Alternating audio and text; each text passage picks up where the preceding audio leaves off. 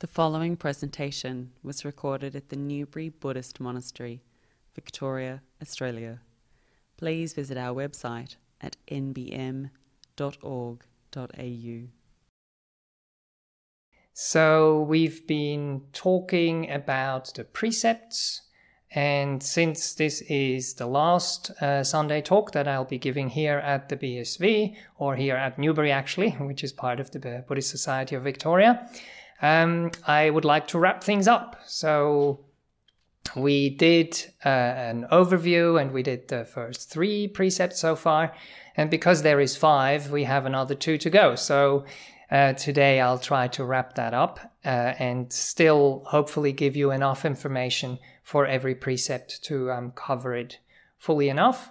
So we have a bit of an understanding and we have the opportunity to reflect on these things, because even though it might just be 5 points, they're actually very deep, they're very foundational, and they're very important to reflect on again and again, because Sila is really what protects us in our lives and what protects others around us as well. So it is important. So the 4th precept basically is about truthfulness, but it also cuts into the whole topic of wholesome, skillful, or right speech. So I want to cover that a little bit today. And then the 5th precept, I always like to think about it in positive terms instead of what we are supposed not to do, what we are to develop, to cultivate. And the 5th precept in that respect is all about clarity, purity, and of the mind and of mindfulness. One of those terms that gets thrown around a lot these days. But what does it actually mean? Mindfulness doesn't just mean being present, knowing what is happening, but it also means having the right attitude, having the right intention, coming from the right place. So if you separate mindfulness completely from Sila, from the other parts of the Eightfold Path, it doesn't really work the same way. And very often also people think mindfulness is something you can force, or you can think about, and you can concentrate, like Ajahn Brahm says. He doesn't like that word. It's or focus on something in a forceful way. It's more something that develops and grows if the causes and conditions are in place, and then it's something which comes quite naturally. And then our job is to maintain it, to make sure we don't destroy it, and of course to encourage it and feed it even more. Okay, so that's the 2 precepts we want to get through today. So let's start with the first one, which is number 4. And for the people who have followed the talks before, I always used the simile of the plant there. And we started with, preparing the soil, putting the seed in, making sure the conditions are right. We're actually watering that seed as well. And now we are in the process where it has already grown. So we have looked after especially the bodily actions. And we are now moving into the territory of the verbal actions. And that is when the plant, for me, and the simile is already there. It's already grown a little bit. And now we have to make sure that we nurture it in a way that it doesn't wilter away. And the words that I wrote down as a bit of a summary for the 4th precept is truth, but truth combined with gentleness and with caring as well. Because truth can sometimes be harsh, and if it is too harsh, it doesn't really lead to the results that we are hoping for. I am not trying to encourage people to not face the truth, so it does need courage, but there is ways of doing it in a way that is more conducive. And there is many sections in the suttas actually that talk about this very, very beautifully. So we are making sure in the simile that our plant gets enough light. So the sunlight is important. I'm sure you've all done that at school, the experimentation part where you have those tiny little plants and you don't give them the nutriments, or you don't give them the water, or you don't give them the light. And they are just in the dark, and they're growing really fast because they're actually looking for the light. But they can't find it, and eventually they won't actually make it if they don't have the light. And light for me is also a symbol of truth, of warmth, but also of authenticity. I think that's one of the terms that is used these days quite a lot as well. So the light is something which helps us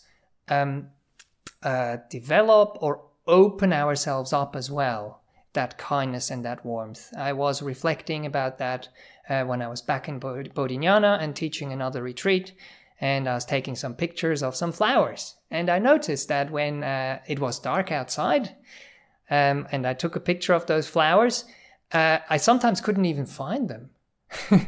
And I was wondering, wow, that's kind of strange. But I couldn't find them because all those little petals were closed when the light wasn't there. But as soon as the light started to come up, as soon as the warmth started to come up and hit those petals, that's when they started to develop, to open themselves up. And that's the same thing which happens when we are sticking to the truth, and when we are truthful, and when warmth and light is part of the picture there. So as usual, I do have a couple of suttas that I've used before. The first one is Overflowing Merit, and it's from the Anguttara Nikaya 8th, and it's number 39. I really wish to say that again and again. Some people might be going, oh no, not again.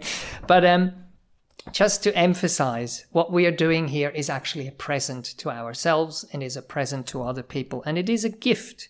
So the Buddha says here, Bhikkhus, these 5 gifts are great, original, long-standing, traditional and ancient. They are uncorrupted and they have been since the beginning.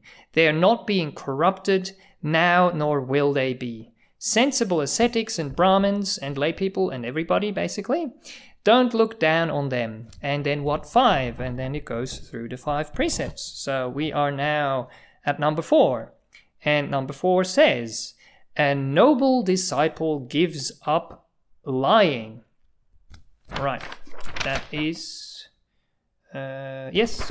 And sorry, I didn't read out the other part, which I actually wanted to. By doing so, they give countless sentient beings the gift of freedom from fear, enmity, and ill will. And they themselves also enjoy unlimited freedom from fear, enmity, and ill will. Good. Next sutta is number 10 in the Anguttara Nikaya. Or actually, it's in the book of the Tens, and it's number 176, and it's called With Chunda, and that usually gives you a very nice understanding of what the positive is and what the negative is. And for the 4th precept here, it says, or for the speech, basically, it goes into all the speech precepts here, not just in the lying. And it goes as follows. So we had the threefold purity of the body, which we've gone through, which is not killing, not stealing, and not committing any sexual misconduct. So now, and how is impurity fourfold by way of speech? It's when a certain person lies. They are summoned to a council, an assembly, a family meeting, a guild, or the royal court, and asked to bear witness. Please, mister, say what you know. Not knowing, they say, I know. Knowing, they say, I don't know. Not seeing, they say, I see. And seeing, they say, I don't see. And then most importantly here, so they deliberately lie for the sake of themselves or another, or for some trivial worldly reason. And then it goes into the 3 other ways of speech. They speak divisively. They repeat in one place what they have heard in another, so as to divide people against each other. And so they divide those who are harmonious, supporting division, delighting in division, loving division, speaking words that promote division. They speak harshly. They use the kinds of words that are cruel, nasty, hurtful, offensive, bordering on anger, and not leading to stillness or meditation. They talk nonsense, it says here in this translation. Their speech is untimely, and it is neither factual nor beneficial. It has nothing to do with the teaching or the training. Their words have no value and are ultimately unreasonable, rambling, and pointless. This is the fourfold impurity by way of speech. So, I think those precepts that we're looking at now, number 4 and number 5, are the precepts that we are most likely to fall in a bit with a higher likelihood than the other ones. So it's the ones that we should really look into carefully and try and see what the good things are to develop and actually working on it. So for the positive part, I would like to use another sutta, which is very, very similar, and that is the Digha Nikaya 2, the Samanyapala Sutta, which is the shorter section on ethics. And it shows this from the positive side now, when we are actually abandoning those things. So for the first one, it says, they give up lying. They speak the truth and stick to the truth. They're honest and trustworthy. They don't trick the world with their words. Second one, very beautifully said, they give up divisive speech. They don't repeat in one place what they heard in another, so as to divide people against each other. Instead, they reconcile those who are divided, supporting unity, delighting in harmony, loving harmony, speaking words that promote harmony. And for harsh speech, they give up harsh speech. They speak in a way that's mellow, pleasing to the ear, lovely, going to the heart, polite, likable, and agreeable to many. And number 4, they give up talking nonsense. So again, the same word. Maybe we could also use the word idle chatter. That's another translation of it. Or gossip. Their words are timely, true, and meaningful, in line with the teaching and training. They say things at the right time, which are valuable, reasonable, succinct, and beneficial. So even just having that on your fridge or having that somewhere close to you to repeat and to think about. I mean, of course, sometimes we do use, small talk, or we tell a joke or whatever. If it is really just to, lift the spirits, to connect to another person, that's all fine. But very often, speech can kind of go off the rails. And if we can be a little bit more careful with that, that would be beautiful. Right, and the last sutta that I usually use is from the Anguttara Nikaya 8, and it's number 40, and it's the result of misconduct. So what happens if it doesn't work out, if we are not really doing it? So with lying, when cultivated, developed, and practiced, leads to a bad destination. The minimum result it leads to for a human being is false accusations. Divisive speech, when cultivated, developed, and practiced, leads to a bad destination. The minimum result it leads to for a human being is being divided against friends. Harsh speech, when cultivated, developed, and practiced, leads to a lower realm, or leads to a bad destination. The minimum result it leads to for a human being is hearing disagreeable things. And the last one, talking nonsense, when cultivated, developed, and practiced, leads to a bad destination. And the minimum result it leads to for a human being is that no one takes what you say seriously. All right. So quite a lot of information there. But I usually like to go back to the suttas and to take things from there before we elaborate a little bit more on on those things. So one other thing that hopefully comes out of this discussion fairly clearly is that we very often do open our mouths way too early or way too fast. And if we open them up for too long, that's another thing that I really value that Ajahn Brahm was saying, the longer we speak, the more there is the likelihood that it is speech that is declining, the speech that is going in the right direction and might actually, hurt someone or irritate someone. So it's always good to hold back a little bit, to reflect before we even speak.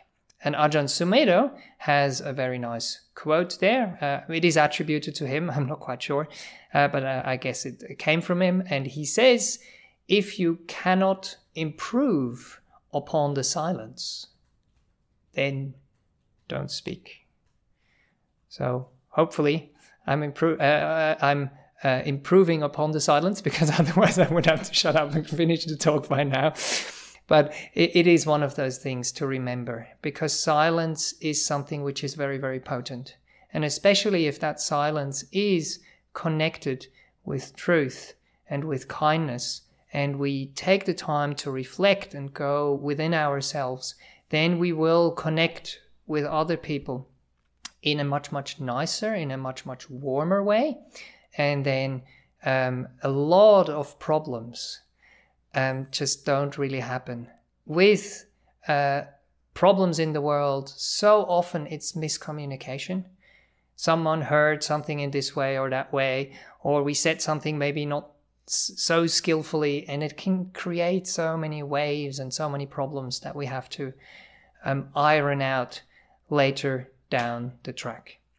So in that respect, it's also very, very important that we don't just think about right speech, but that we also think about right listening.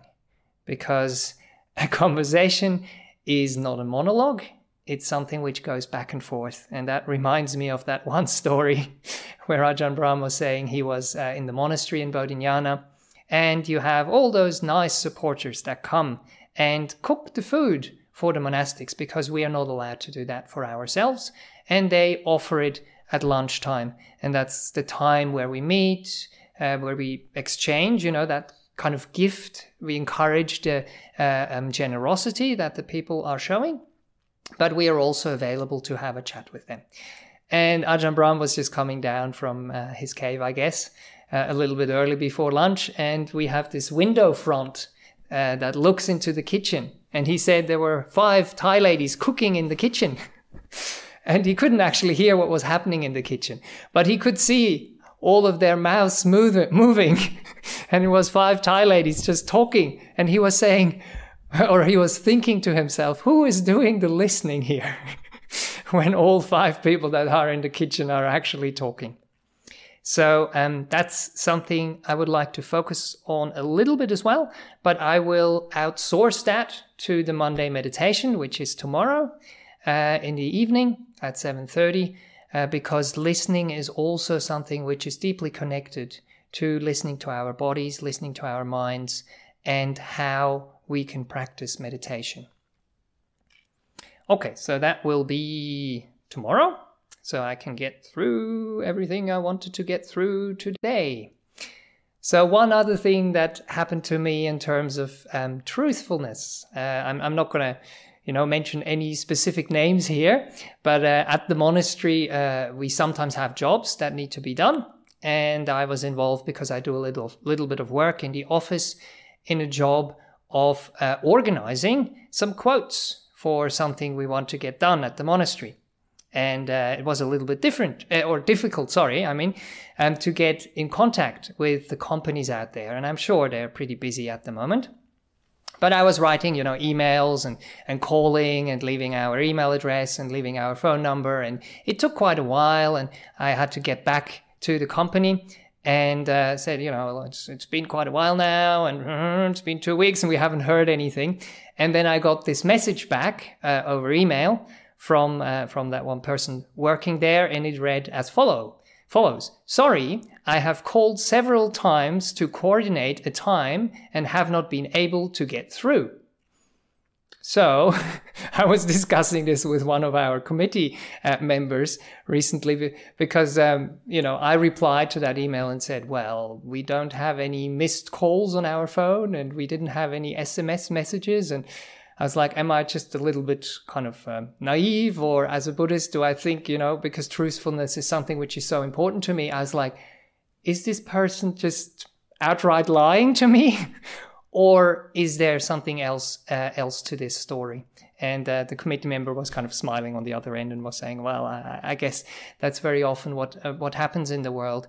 And that is actually a bit sad, because when we start to lie or to cut corners in this way, what we are undermining is really the trust which comes through truthfulness. But I did get a bit of time for myself to reflect on it. And I went like, okay, maybe the number didn't actually get passed on, and maybe something else happened in the process.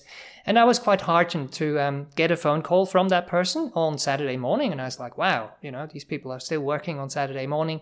And he was sharing with me that his wife was in hospital and that he wasn't able to answer on that Friday when I was trying to contact the person. And then, of course, I said, I wish your wife all the best, and thanks a lot for getting back to us. And we made an appointment for next week, and that all worked. But I was just wondering if sometimes when you have truthfulness, and if the person would have just said in the email, sorry, I didn't get round to it, if that was the full truth, it would have been much easier for me, I felt, to really take that and to not lose a little bit of trust in the person or in the whole process. But very often we don't know the full story, as this kind of example shows you here as well.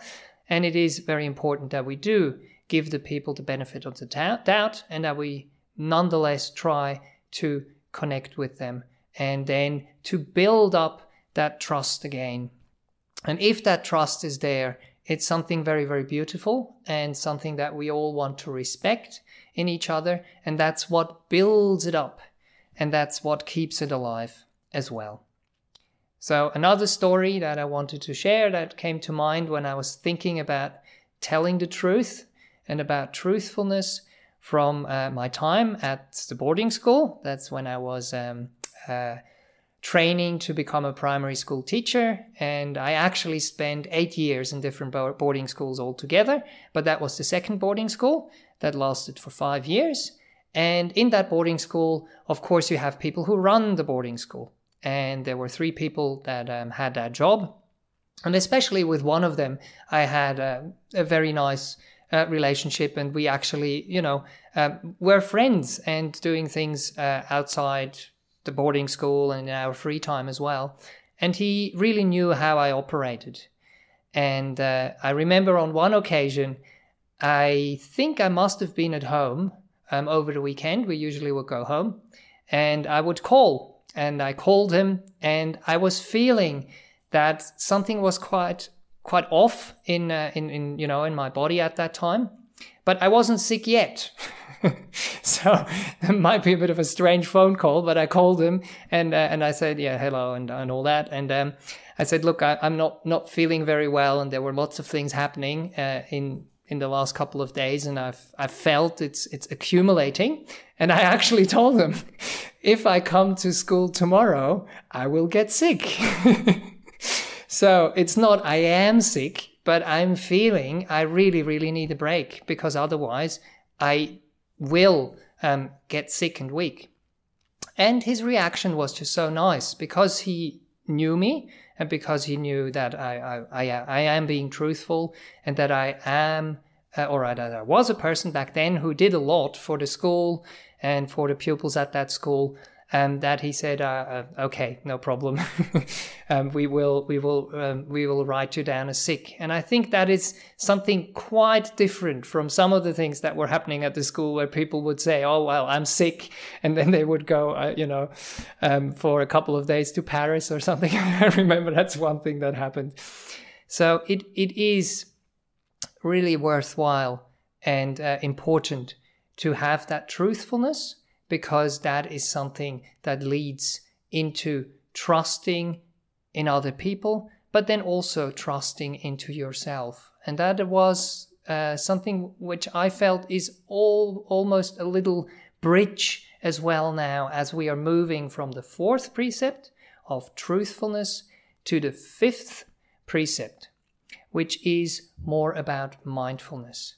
These days, we are often running around so headlessly, or we have so many things to do, so many things that burden our mind, that kind of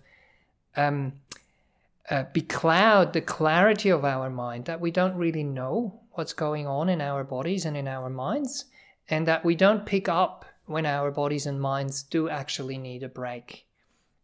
So that is the little bridge here for the next precept. And I would like to carry on with the simile that we've been using here. So now hopefully the plant has grown quite nicely because we've looked after it. We've made sure that the bodily conduct is pure. And we have now also hopefully gained a little bit of understanding and training in the verbal part. And now we are moving more into the mental part with mindfulness.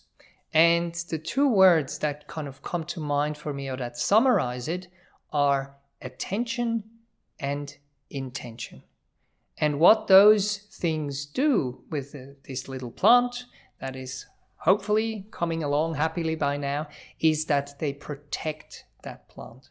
So you have to get all the causes and conditions into place that things can grow and develop, that they are watered, that they have the light and the kindness there. And now comes the part where we protect our little plants, that they don't get harmed or that we don't lose what we have gained. And that is the same with mindfulness there. So we protect and guard our plant.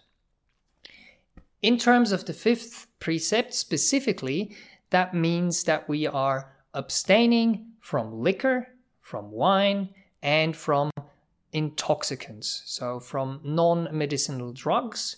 And why do we do that?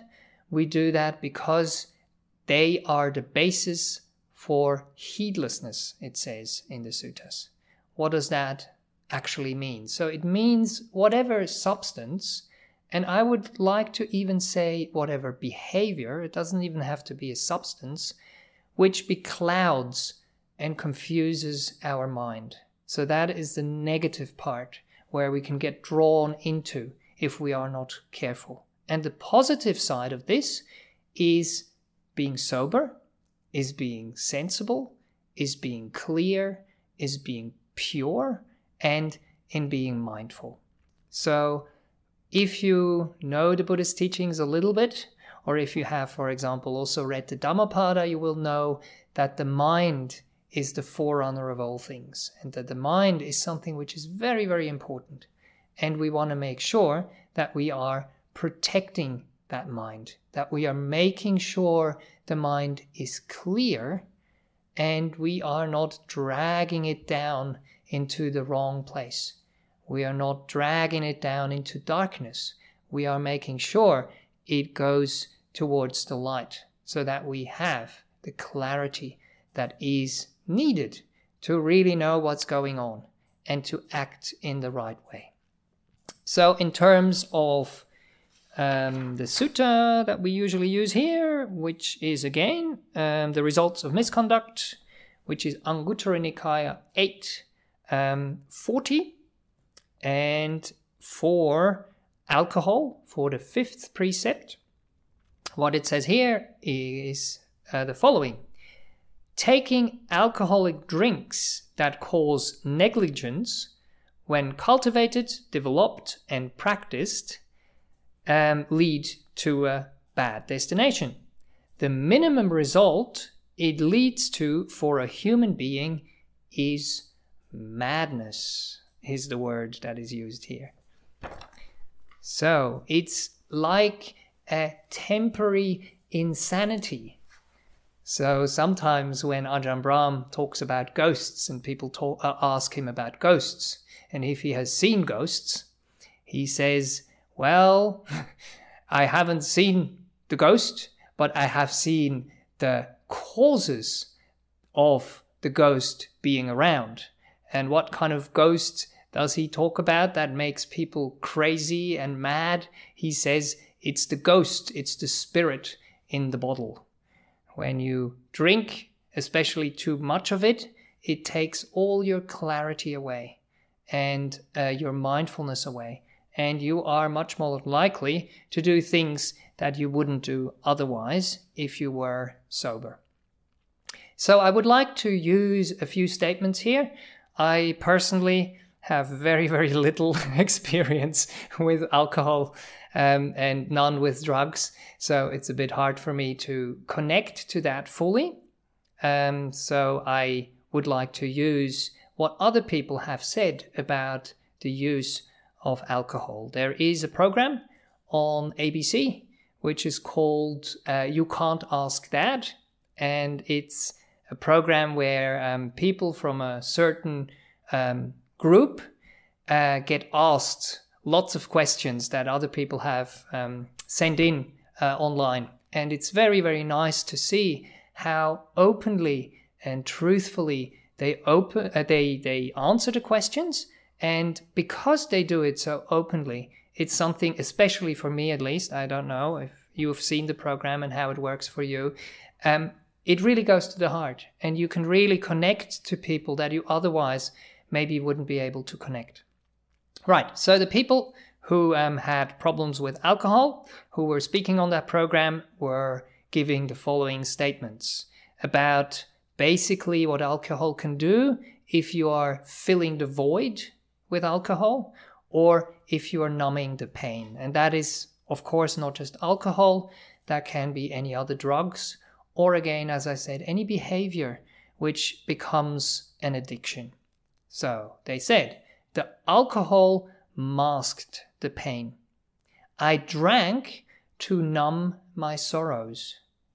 Alcohol gave me confidence. And that is something that I heard, especially with people in social situations where they didn't really feel very confident or very secure or very nice in that environment. And they realized when they would take alcohol that it would give them confidence in that situation. It became my fix. It gave me a little pick-me-up and my worries went away. I drank to black out and not have to face the world. So that are a few reasons why people would get into taking drugs or drinking. Of course, there comes, the good things that are connected with it. Well, I mean, the good things, the things that might appear pleasurable, of course, as well. And then when they were talking about the consequences, though, which is another important thing to reflect on, they were saying, I lose trust. So alcohol will eventually, if it is something which is habitual, make you lose trust. Make you lose trust in yourself, make you lose trust in other people. And as I was trying to say before, trust is something so important in relationships, in being able to communicate with each other, to live with each other, to be with each other. So you lose trust. You let your family and your friends down. Other words that were used was manipulation and isolation. You don't know what happened. You don't know what happened last night, for example, or you don't know really what happened with your life. You started to get involved in a certain habit and your life just kind of goes off the rails and goes in a direction that you don't really want it to go into. And then the other thing, which I found was very important as well, drinking and driving is unfortunately very common. When you are drunk, you don't think of the consequences. So there is many, many things with drinking that can be quite dangerous and where we have to be careful.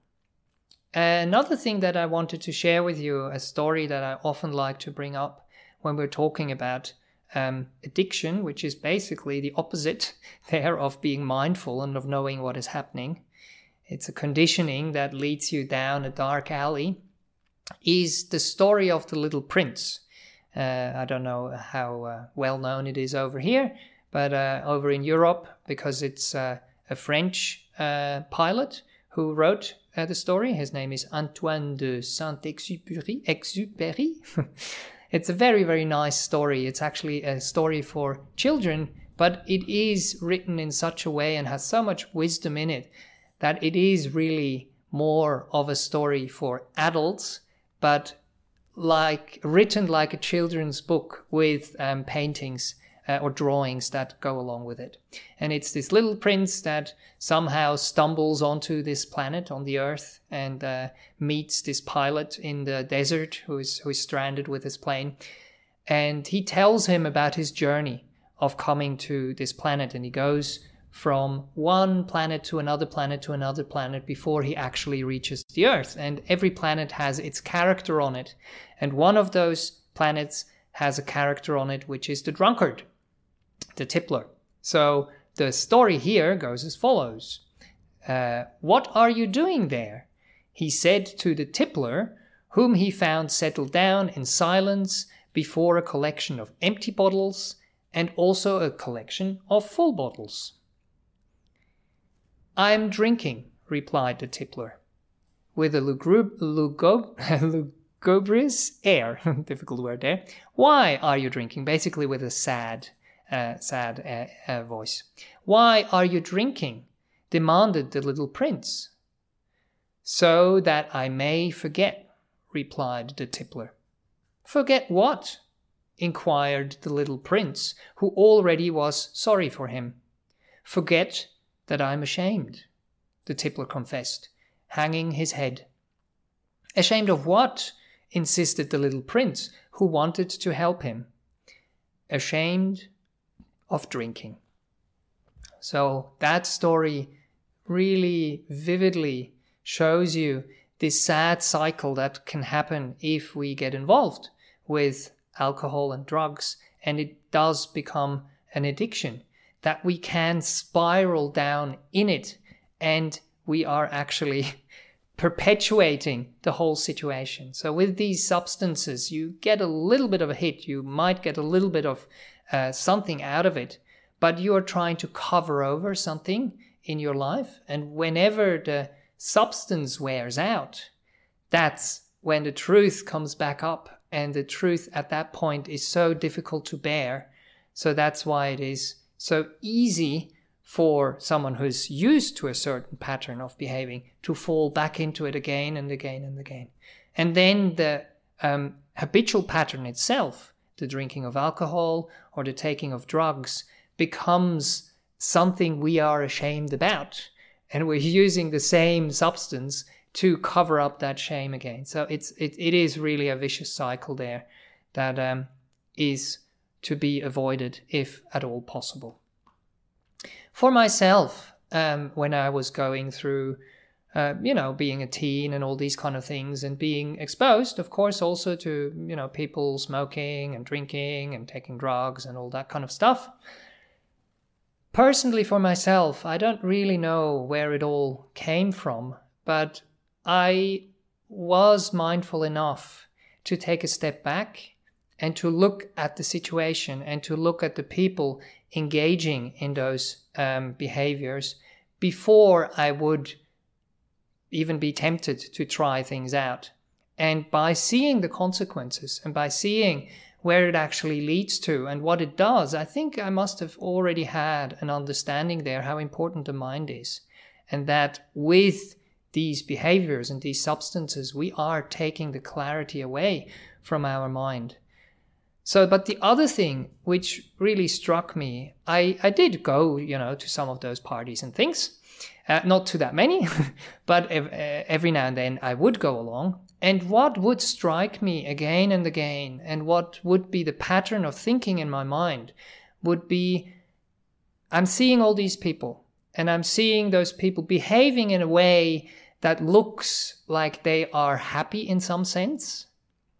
But I always had the question in the back of my mind, are these people really happy?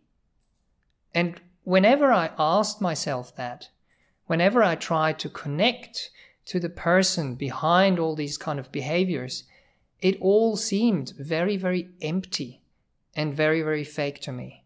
It just didn't have that substance that other behaviors would have. It wouldn't have that uplift that other things would have. It wouldn't give the mind the energy, the same type of energy. And that's why I wasn't really interested in even trying it out. And of course, because I was often in the role of, being the good Samaritan, or in being the person who looked after the people who actually had too much alcohol to drink, it never really appealed to me.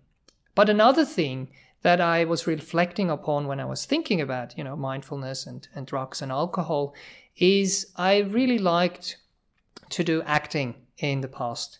That was one of the things I enjoyed, to slip into different roles and to be on a stage and learn my lines and try to bring something across to other people and to touch them with whatever was played.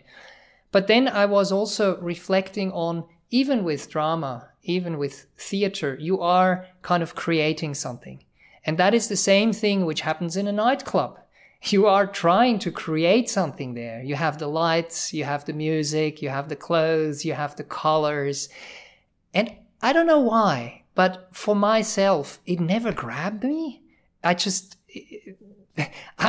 saw, okay, it's lights, it's music, it's clothes, it's colors, but it just never had that reality punch to it that truth has to it.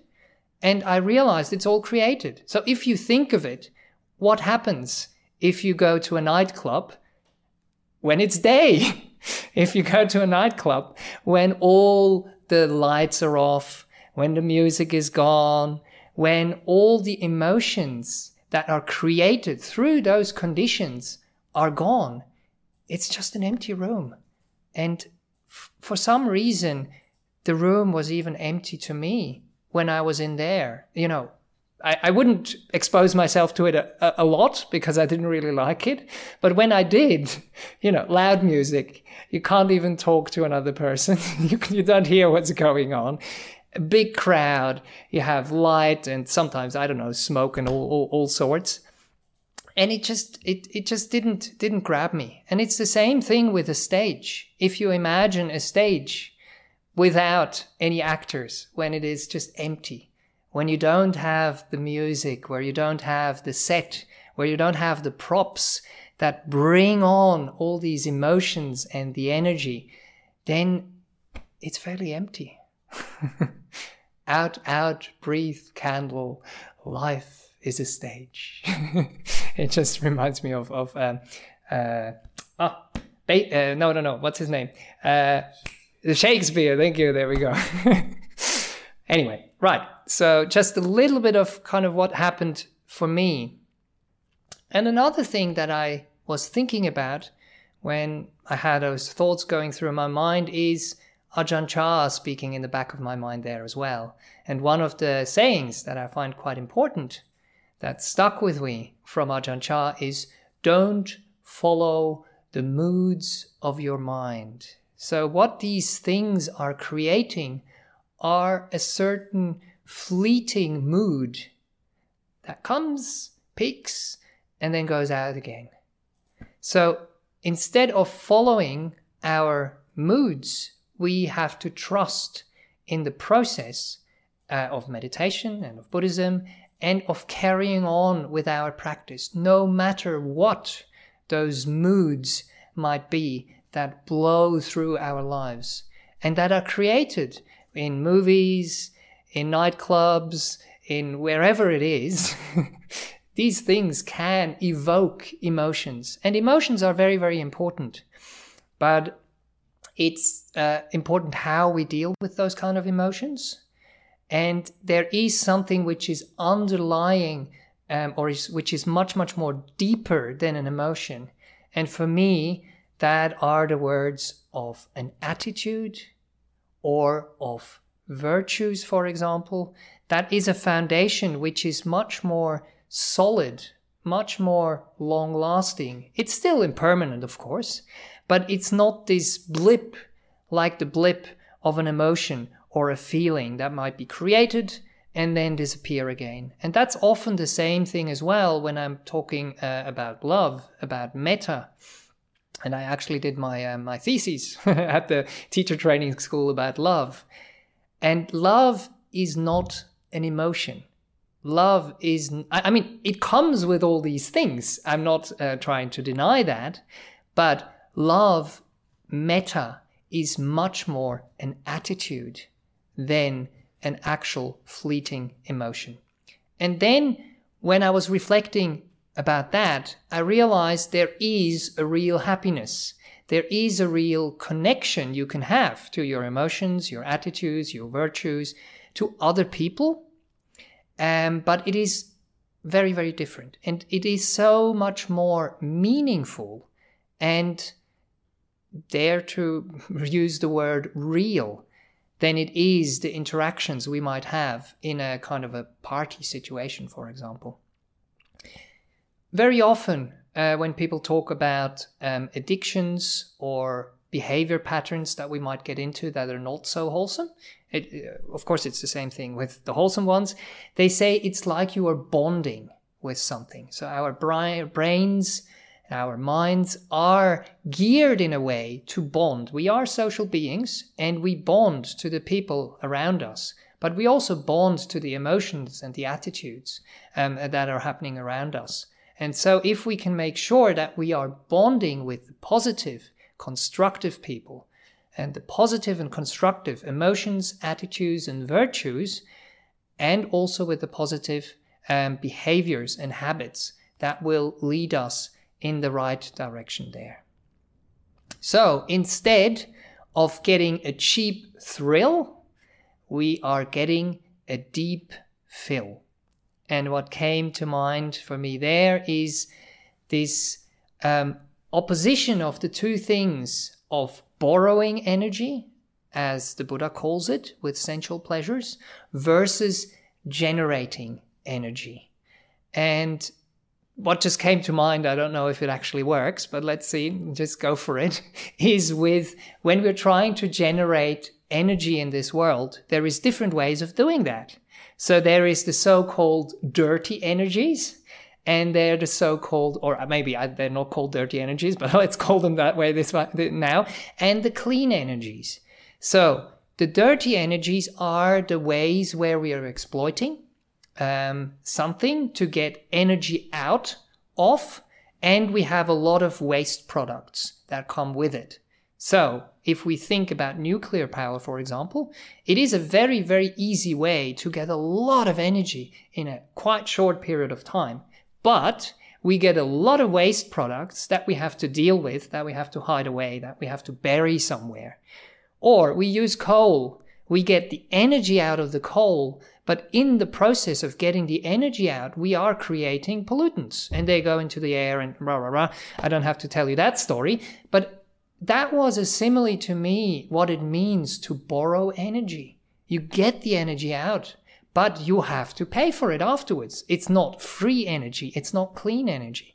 But when you think of the energy that can be generated in a clean and in a way that is good for the environment and is good for the people living on the planet, with water, for example, with wind. I mean, of course, we have to build something to get the energy out of the water, and we have to have the windmills and all that. So I'm not saying it's completely, nothing is there, but there is so much less things that we have to take care after having gained that energy. The same thing, I've seen very nice ways of getting energy from the waves, or even getting energy from the tides of the water, or getting energy from the sunlight. Of course, this simile is not perfect, but I think you are starting to understand where I'm trying to go with this.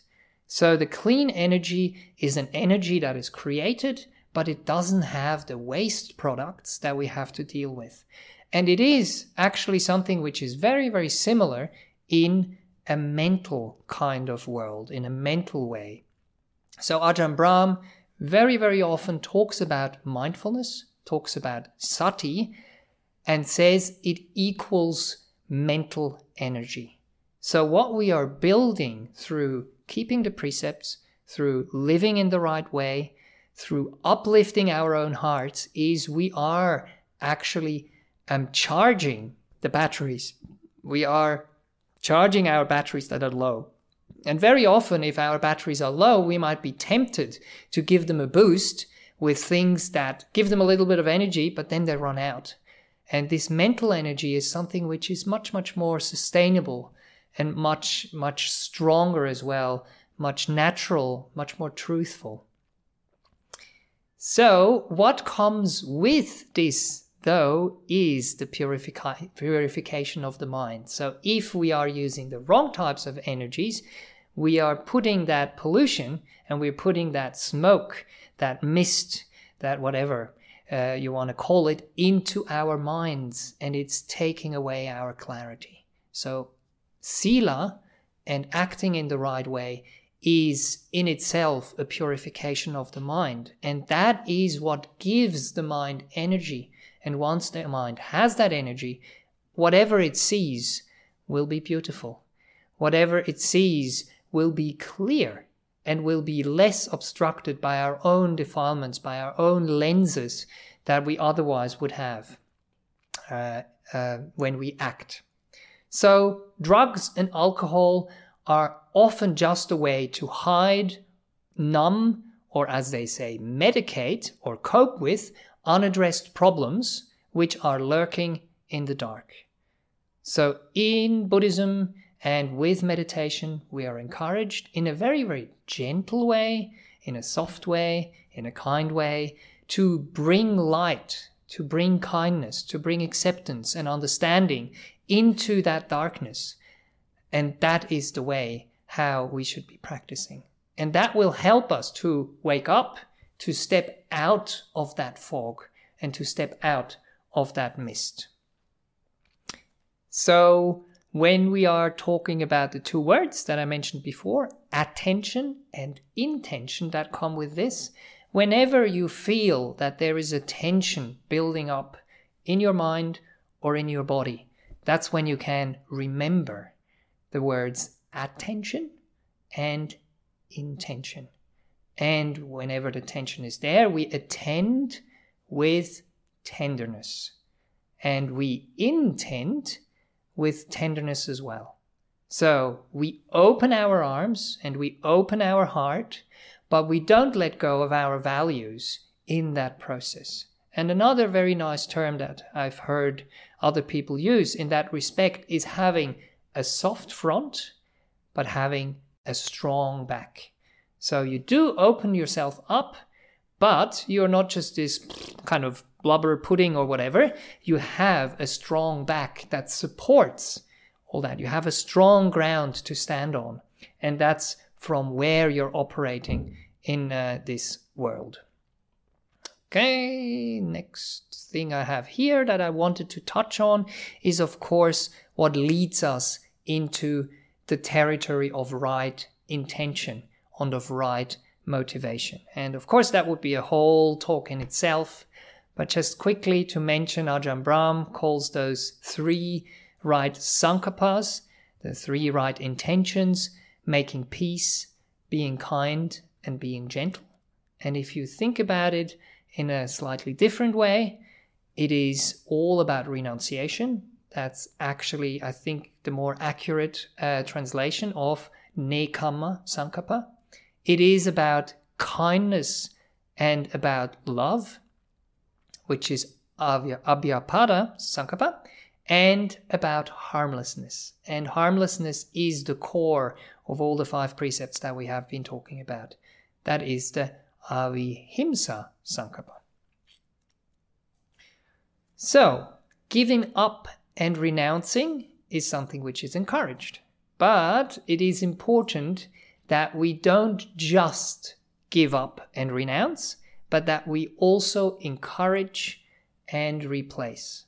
And that's why the virtues and the precepts are so important, that they can take a place of the behaviors that are not so good to replace them. Otherwise, we are kind of there empty-handed, or we lack this strong back that I was talking about before. And the Dhammapada verse that has stayed with me for years and years and years now, I think it kind of surfaced when I was 21 and ordained for the first time in India. That's Dhammapada verse 290. And the translation from my first preceptor, Acharya Buddharakkhita, goes as follows. If by renouncing a lesser happiness, one may realize a greater happiness, let the wise renounce the lesser, having regard for the greater. So it is a process of replacing. So we don't end up with empty hands and empty hearts. We actually start to build up something wholesome and something which has a lot of energy there. Right, I'm seeing I'm running out of time pretty soon. Let me just mention one or two things. I see here I've been focusing mainly on the mindfulness here a little bit more than the speech, but we just had to get through all this. One thing that I just wanted to mention is, as a teen, I was part, or also as an adolescent, I was part of a group in Switzerland. And again, that was connected to the boarding school leader that I was talking about before. And he called the group Lümmel, which is a bit of a word which means something like someone who's a little bit cheeky. But it's an acronym that stands for, in German, lauter übermotivierbare Leute. And if you translate that into English, it means a bunch of people who are easily motivated. They're actually overly motivated. And we would do, crazy things like go and walk around the lake 3 or 4 times the whole night or whatever it was, or just, camp together and just have a good time together. But the nice thing about that group was that no drugs and no alcohol were involved. For me, it was very natural because I didn't, gravitate towards those things anyway. But for some other people who got in touch with the group and kind of saw how the group was operating, were able to drop their habits, at least for that time, and then maybe even drop them entirely through being able to have trust, friendship with a group of like-minded people. And I think another important part was the physical activity. We had snow camps once a year, and we would build like huge igloos and sculptures and God knows what. And one of the things we used to do is we wouldn't just take the train to the place that we would go up in the mountains. We always had a group of like hardcore people that would get on the train and then get off the train. I don't know how many, 25, 30 kilometers away from the actual place. And then with the shovels and with the snow boots and with the big backpacks and everything, we would be hiking there through the night. One time we even spent a night outside when there was still another person or another group in that house, because we arrived early. But it's so fond memories I have of that time. And I realize when I'm reflecting back on this, that this was something which gave me a replacement of a lot of the other things that I might have gotten into, who knows, which would have been much, much more, well, I don't know. Maybe you can say what we did was stupid as well, but it was kind of stupid wise because we were just messing around as young people do, but in a wholesome way without getting into trouble. And one other thing I wanted to mention is, of course, my godmother, I think, had quite a strong influence on me as well for my whole life. I met her when I was 5 as a very little boy, and we had a connection since then, and she's been supporting me as a monastic as well. And one thing that happened when I was roughly 12 years old is that we made an agreement. She saw that I was a person who was, looking after my money quite well and working, and then, going on holidays every now and then. About half of my time I would spend overseas traveling, half of my holidays, like school holidays. So she made an agreement with me that I wouldn't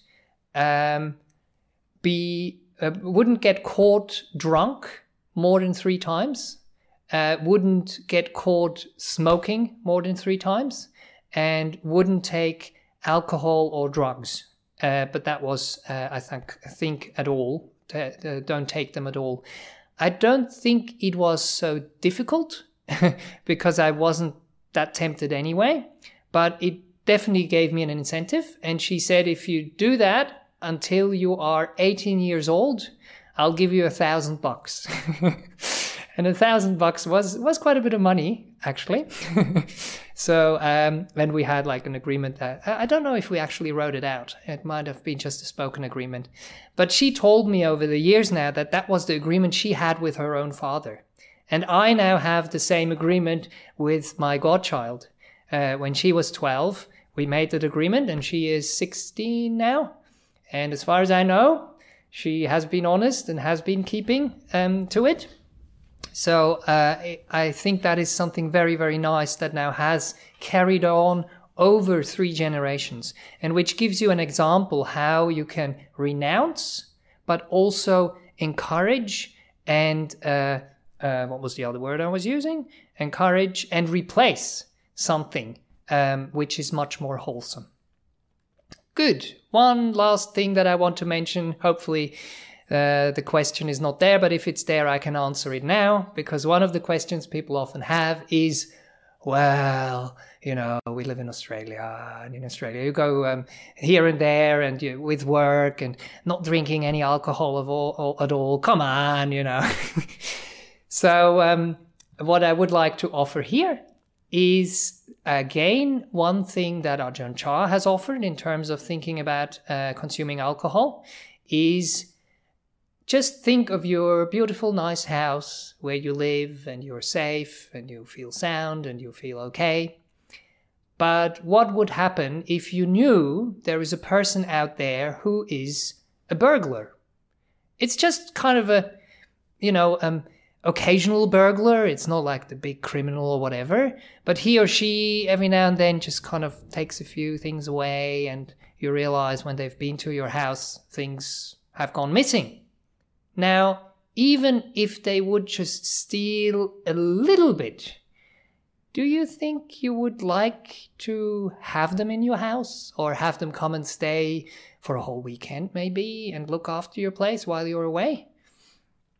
Just as a little reflection. And that's what often happens when we think about the 5th precept. Then we kind of go and say, well, a little bit of drugs and alcohol every now and then, yeah, maybe, why not? A little bit of lying here and there, okay. A little bit of adultery, a little bit of stealing, and maybe a little bit of killing. Really? If you really kind of think about it, what very often happens is we have habitual patterns that start to build and that start to build momentum. And there comes a point where the momentum is so strong that conditioning takes over and we don't really have control over it anymore. So I encourage you to be reflective here, and to be kind and careful, and to have compassion for yourself and the people around yourself. And if I have planted a little seed in your mind with this talk, I do encourage you to watch a program from ABC. It's called Ask the Doctor, and it's about half an hour program which talks about the risks of alcohol. And very often, if we have those risks clear in our mind, it is easier to give something up. But then again, as I mentioned before, don't just give it up.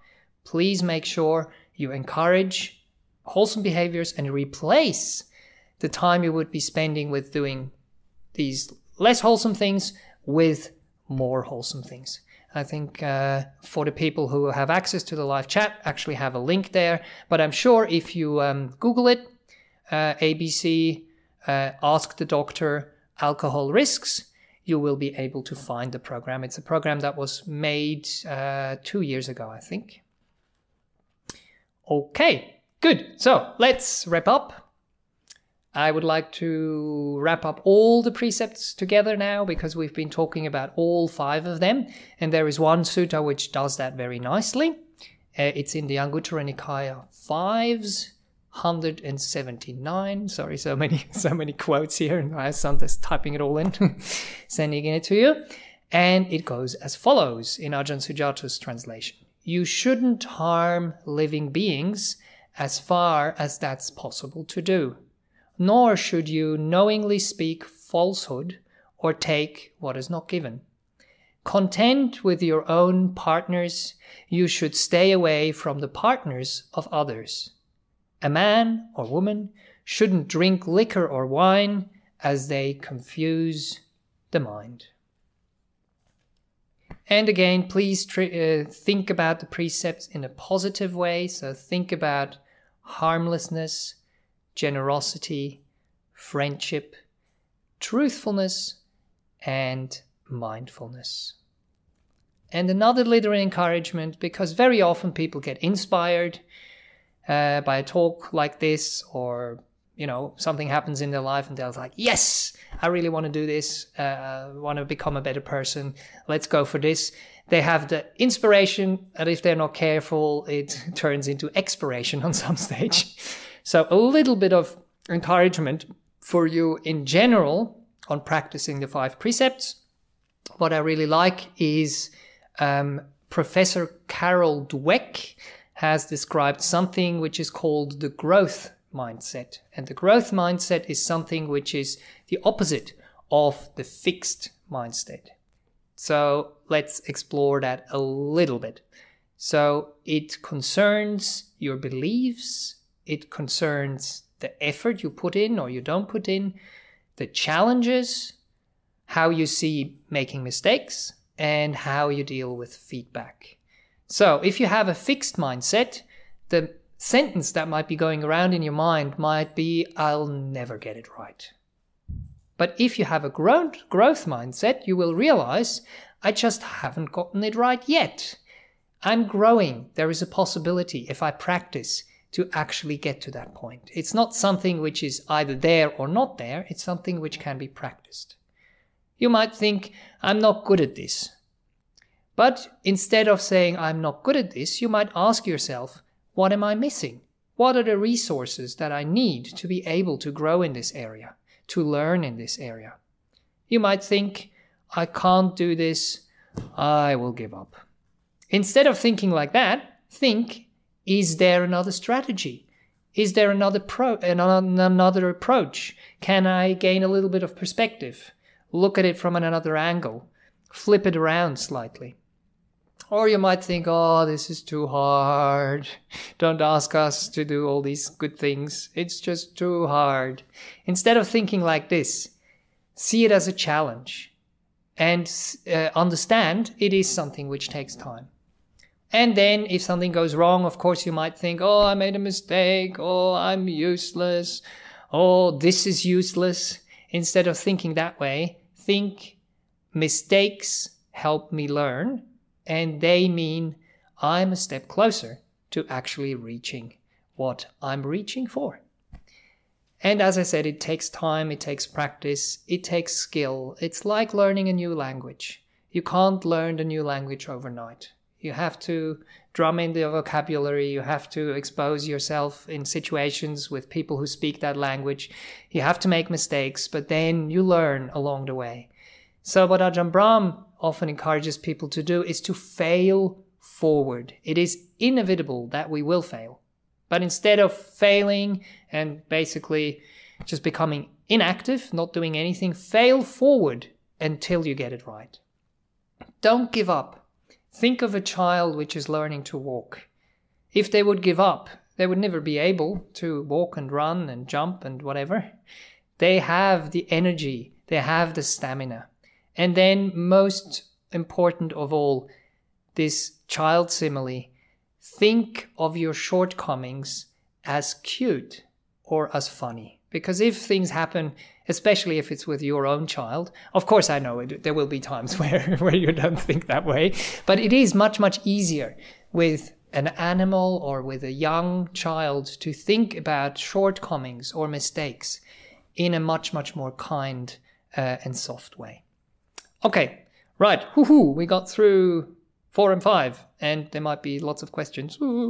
Let's see what we can do. Or maybe I've answered a few of them already.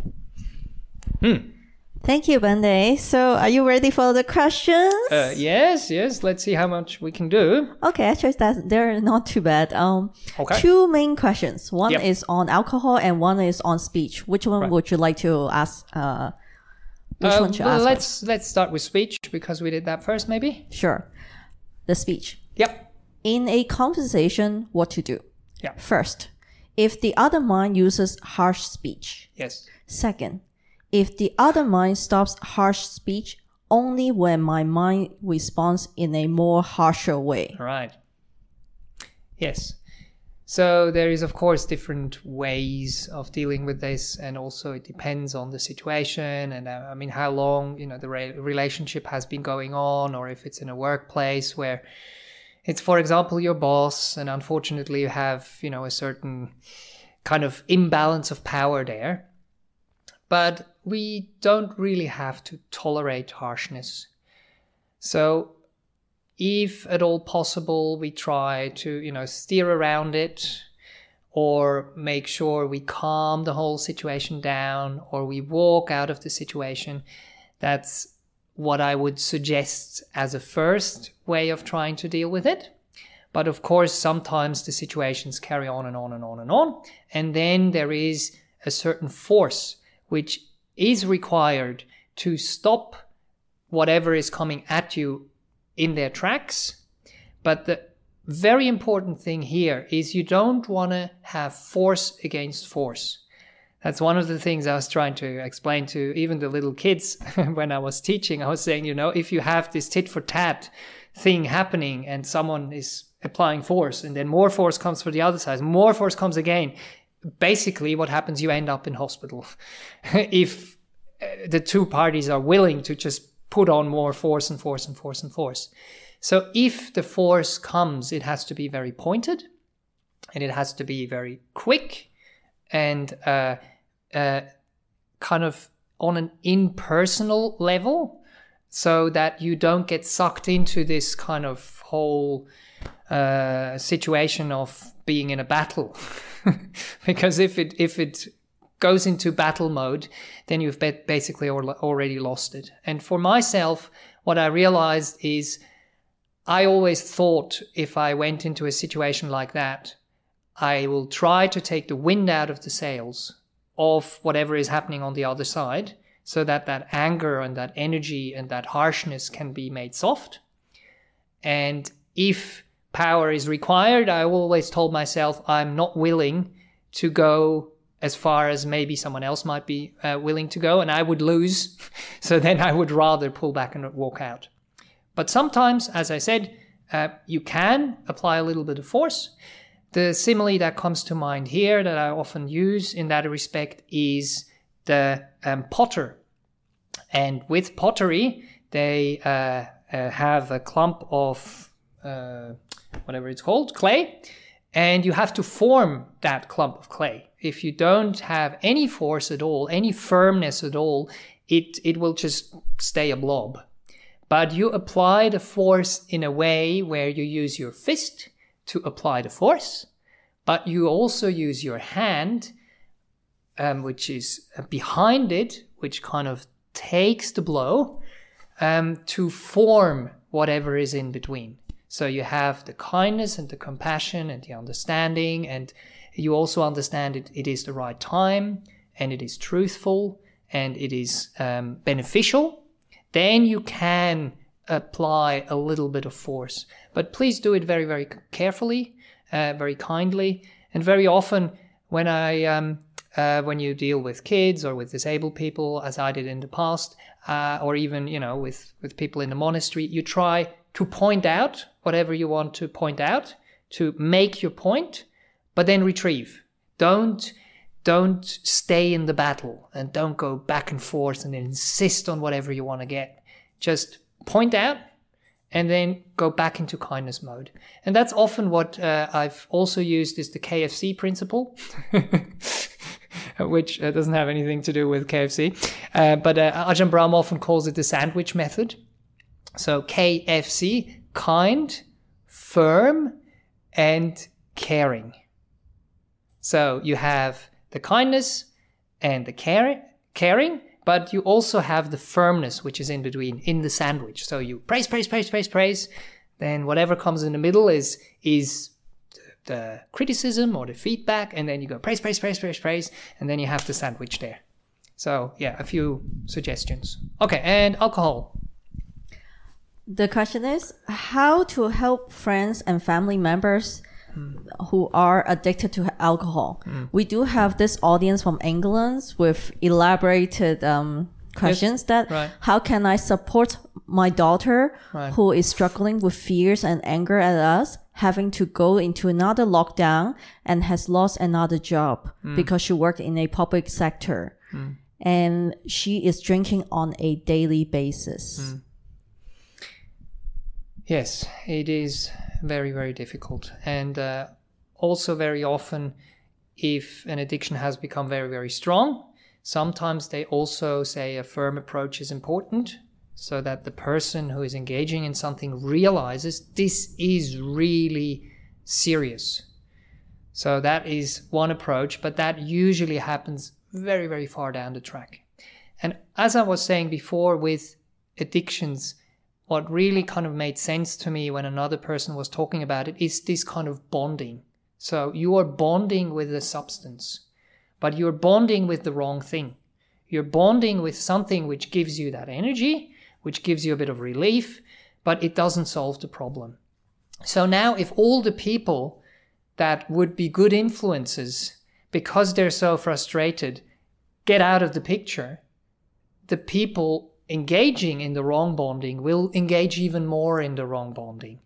So then it is very important there to connect to those people with understanding, with kindness, with compassion, on a heart-to-heart level, showing them that you are available, that you are there for them, that you're supporting them, that you have an understanding that they are not their behavior. They have fallen into an unskillful behavior because they can't cope with whatever is happening. So you need to find a coping mechanism that is more wholesome and more conducive. And that starts with a safe environment. That starts with having people you can trust. That starts with people you can rely on. And if you can somehow try to send that signal to whoever is in trouble, and to send them the signal that you are not judging them for their behavior. You don't want to encourage it though, of course, because you know it goes into the wrong direction. But you are there for them and you will try to carry them through it. What often helps as well is if they can get in contact with people who had an addiction and who were able to overcome that addiction and who can act as a mentor in that situation and who can actually understand what is going on in the person without judgment. Because judgment leads again to more isolation and to more of the same behavior. So people have to realize that the behavior they're engaging in is not productive, is not healthy, and they have to see a way out. If they don't have an alternative, which is energizing, which is uplifting, which is where they can feel that truth that I was talking about shining through and energizing them, they will revert to the quick fix because the other fix is much more long-term. Also, if relapses happen, very often, depending on what the substance is, what the abuse is of the substance is, it will be part of the process. But please trust in goodness, trust in the good influence that you and a group of people can have. As I was saying, I was part of a group of people who did a lot of physical activity, which bonded us together. We trusted each other because we were friends as well. And if those friends can be in a group which doesn't engage, because that's very often the difficult other part. If you give up a certain behavior, but you have a group of people who are still part of that scene, so to speak, it's very, very difficult not to fall back into it. So it is something that has to slowly being built up. And of course, now what we are feeling and experiencing is something we haven't dealt with for years and years and years and years, because of the pandemic, because of people losing work and all these kind of things happening now. We are seeing that our strategies that we've used in the past, especially the wholesome ones, are not strong and not robust enough to cope with it, to handle it. So we have to step by step, slowly build them up. Yeah, it's a very difficult situation. I hope I could give you a little bit of a few ideas, but basically just being there, sticking it out with the other person, and giving them shelter, giving them safety, and giving them understanding, and not judging them, I think is important. Thank you, Bhante. You do have the very last question. Okay, good. From Yankee Apple. All right. You said this was your last BSV live stream. Where are you going? And when you get there, are you going to give online Dhamma talks? Thank you for all the talks you have given so far. Yes. Well, like everything else, I'm coming and I'm going, like the breath going in and the breath going out. I'm going back to Western Australia, so I every now and then come to Newbury Buddhist Monastery, usually for 3 months. This time it was for 6 months. So I'm returning back to Bodhidhaja, where my teacher and preceptor is Ajahn Brahm, and where my other monastic friends live, if I can say correctly. If you wish to join a meditation day, which will be happening in a bit less than 2 weeks, so Friday week in the evening we'll start, and we'll have a whole day of meditating together on Zoom. We have, I think, 65 people who have registered so far, but this time we don't have a limit of 100 people. We could even have 500 people. I don't think we will, but we can go over 100, and people from all around the globe have joined. So please, if you wish, join us for that. And even if you can't attend all the sessions on that retreat, that's not the point. I hope you can have a retreat at home, and whatever we can provide to help you with that in terms of meditation teachings. We have Q&A sessions, we have personal interviews, and we'll be sitting in the digital meditation hall together to encourage each other. So whatever you can get out of that, and whatever the world out there can get out of that, is nice to see. I've seen there's people from all over the world, someone from Kenya and some people from Europe, and of course from Australia as well, in different time zones, joining us for that. And then afterwards, who knows? I'll be happy to have a bit more of a secluded lifestyle back in Bodhidhaja again, but let's see what happens. Thank you, Bhante. Message from BSV President. Oh, all right. You're sacked. No. Sadhu, sadhu, sadhu. Have a safe trip back to Bodhidhaja Monastery, and looking forward to Bhante return soon next year. Yes. Thanks. And from the Vice President. As well. We all value all three Bhante's stay at MBM and all the teachings from MBM. Safe journey back to Perth. Looking forward to the retreat of 2 Bhantes. Yeah, so thanks a lot for the whole BSV committee as well, and for the whole community here that support this place, that support the monastery, and that also support the city center, which basically make it possible for people like us, monks and nuns who don't have a home, to find a temporary home and to hang out, or to even find a more permanent home for people who are staying here permanently. There is not that many places for monks and nuns to go, so it's a very good cause to support places where monastics can go, where they can practice, and where they can hopefully gain some things that they can share with other people on this journey. So, good. Thanks very much. And let's bow to the Buddha, Dhamma and Sangha. What about tomorrow night? Oh, yes. Tomorrow night at 7:30 there will be a meditation class. And I'll be talking a little bit, most likely about listening there as well, because I couldn't spend that much time on the precept of right speech or truthfulness. Okay, let's finish. It's lunchtime here.